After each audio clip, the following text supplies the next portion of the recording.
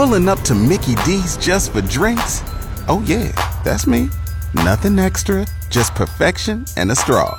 Coming in hot for the coldest cups on the block. Because there are drinks. Then there are drinks from McDonald's. Mix things up with any size lemonade or sweet tea for $1.49. Perfect with our classic fries. Price and participation may vary. Cannot be combined with any other offer. Ba-da-ba-ba-ba.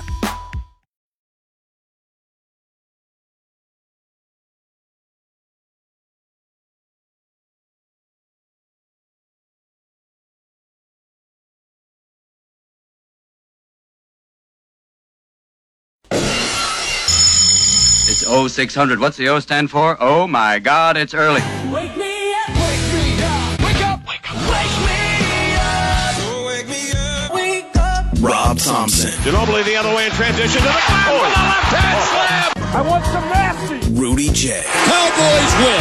How else would you settle this game? How about them Cowboys? Begin each day as if it were on purpose. I wake up in the morning, I piss excellent. R&R in the morning on 94.1 San Antonio Sports Star. Good morning to you. Good morning, good morning. It is indeed a good one. This is R&R. You're on 94.1 San Antonio Sports Star, and aren't you glad you dialed in now because we brought him to you, your head coach of the UTSA Roadrunners, Jeff Traylor, sitting in. Hey, Coach, I'm going to give you some rat poison real quick. You ready for it? Ready. I'm going to give you – so this is where we sit, Roadrunner fan, as they took their very first conference win at home against the UAB Blazers. At that point, they tied the series that was front and center Blazers for a long time, coming off that overtime win last year.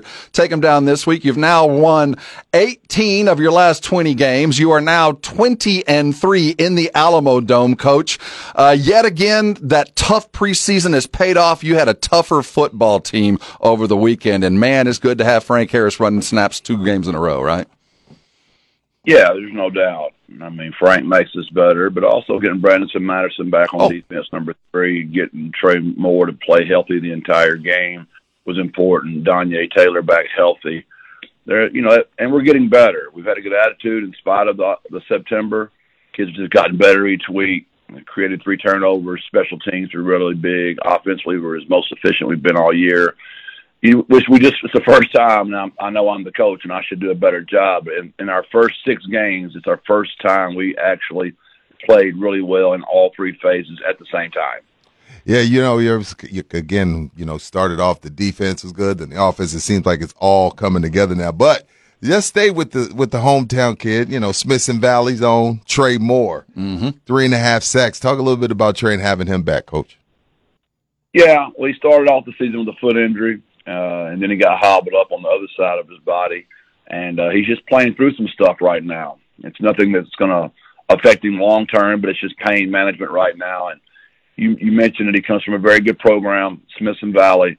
Those kids are really tough out there. So Trey knows how to get through it.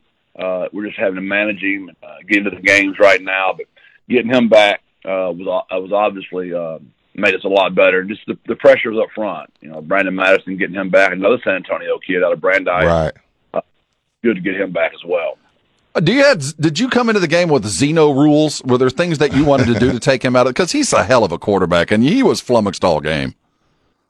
Yeah, just our pressure got to him so much. We just did a better job.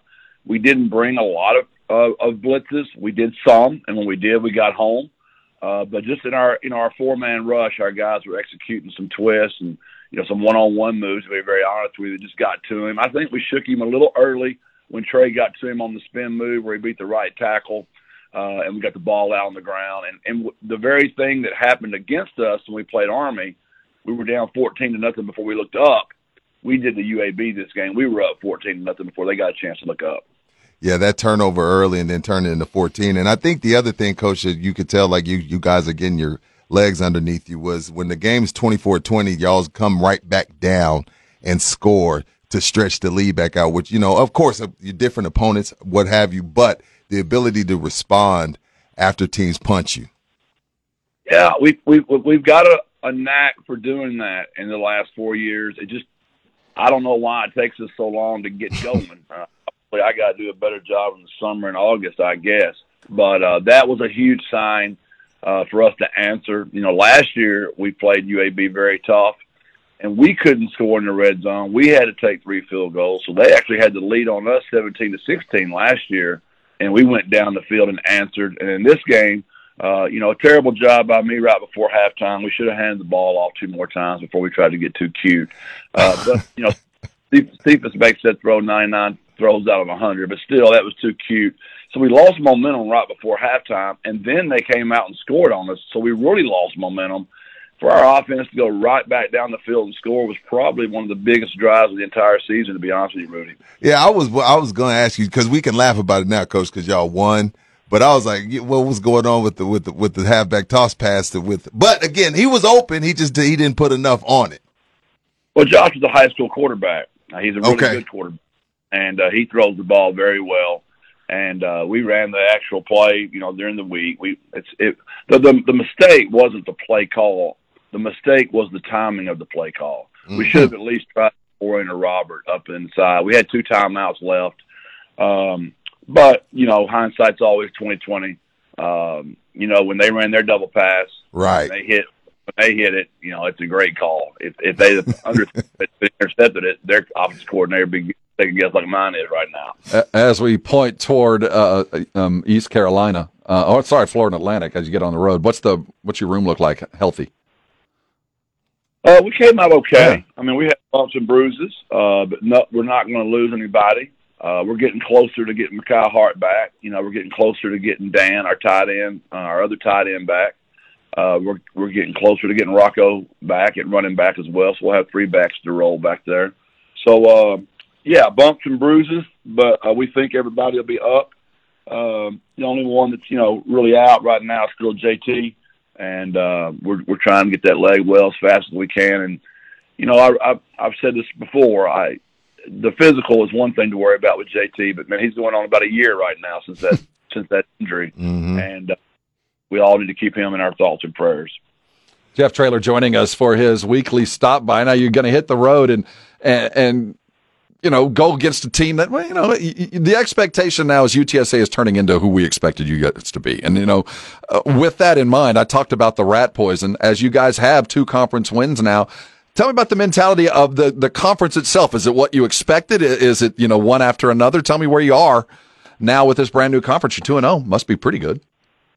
I thought FAU would be one of the elite teams in the conference, and that is turning out to be correct. Mm-hmm. Coach Herman's a really good football coach. He did a great job at the University of Houston, a great job at the University of Texas.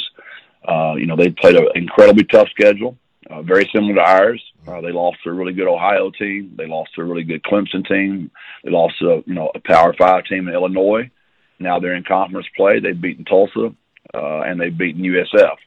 And anytime you go to Florida, it's just hard to play there. It's muggy. It's humid. There's a lot of moisture around usually. And they're a really good football team. Tons of talent in the state of Florida, and they've got it on this football team. And I know they'll be very well coached. We knew this game was going to be one of those games. But I'm not sure, the whole league is pretty balanced. And I think you're going to be hearing me, say that there's a lot of good teams to play in this conference each week. But I think this one is, them Tulane are probably the elite on of our schedule. Yeah.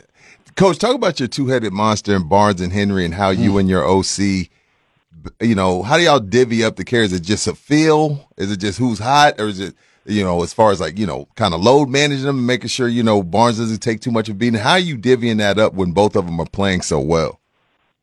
Usually with backs, it's a lot to do with just how their health is. There's no position that gets hit more than that position. And I used to coach running backs before I took the job, and I really try to explain to those backs. It's like boxers. There's only so many punches in their body, and I want them to all learn to share that. I know they all want to go for 1,000 yards. They all want to get 20 carries, right? But it's not what's best for their long-term career.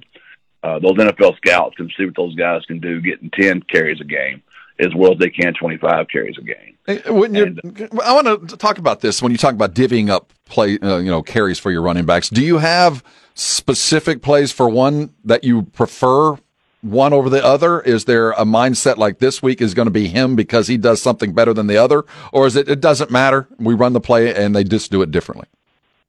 Well, we know who's up, and whoever's up in the rotation, we're going to probably, the call will apply to the guy that's up in rotation. Right. We just made our mind. We're going to play those three backs, right? So Rocco's got a certain skill set, Kavorian has a certain skill set, and Robert has a certain skill set. But you obviously, in the end, want it to be where all three can do everything equal. It's just that's not the way the Lord makes each kid. Each kid is given a different skill set, and that's what you hire us for, is to hope to manage and do what those kids' strengths are and hide their weaknesses. I saw the game ball coach. You had the camera rolling in the locker room. You gave it to Cephas. Talk about your standout wide receiver. Yeah, he's just been so steady for so long now. And I teased him. I said, you became the leading receiver in the history of the school, but you also had the worst quarterback rating in the history of the school. So I took a shot at him. I've known Josh, obviously since I've been here, and I'll never forget my very first game when we played Texas State. He made one of the best one-handed catches in the end zone for a touchdown I've ever seen in my life. And he's just been steady. Every day at practice, he gives you the exact same effort. Dad's a high school football coach, and he just comes to work. He's a pro how he approaches. Watch him block.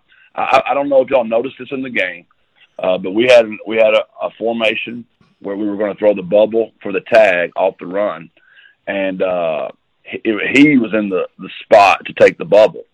He intentionally moved, went to the next spot over, and gave McEwen the bubble so he could block for McEwen because he's a bigger, stronger kid than McEwen. I don't think there's many receivers in the history of the game that are the all-time leading receiver of their school, and they give the freshman the ball so he can go block for him.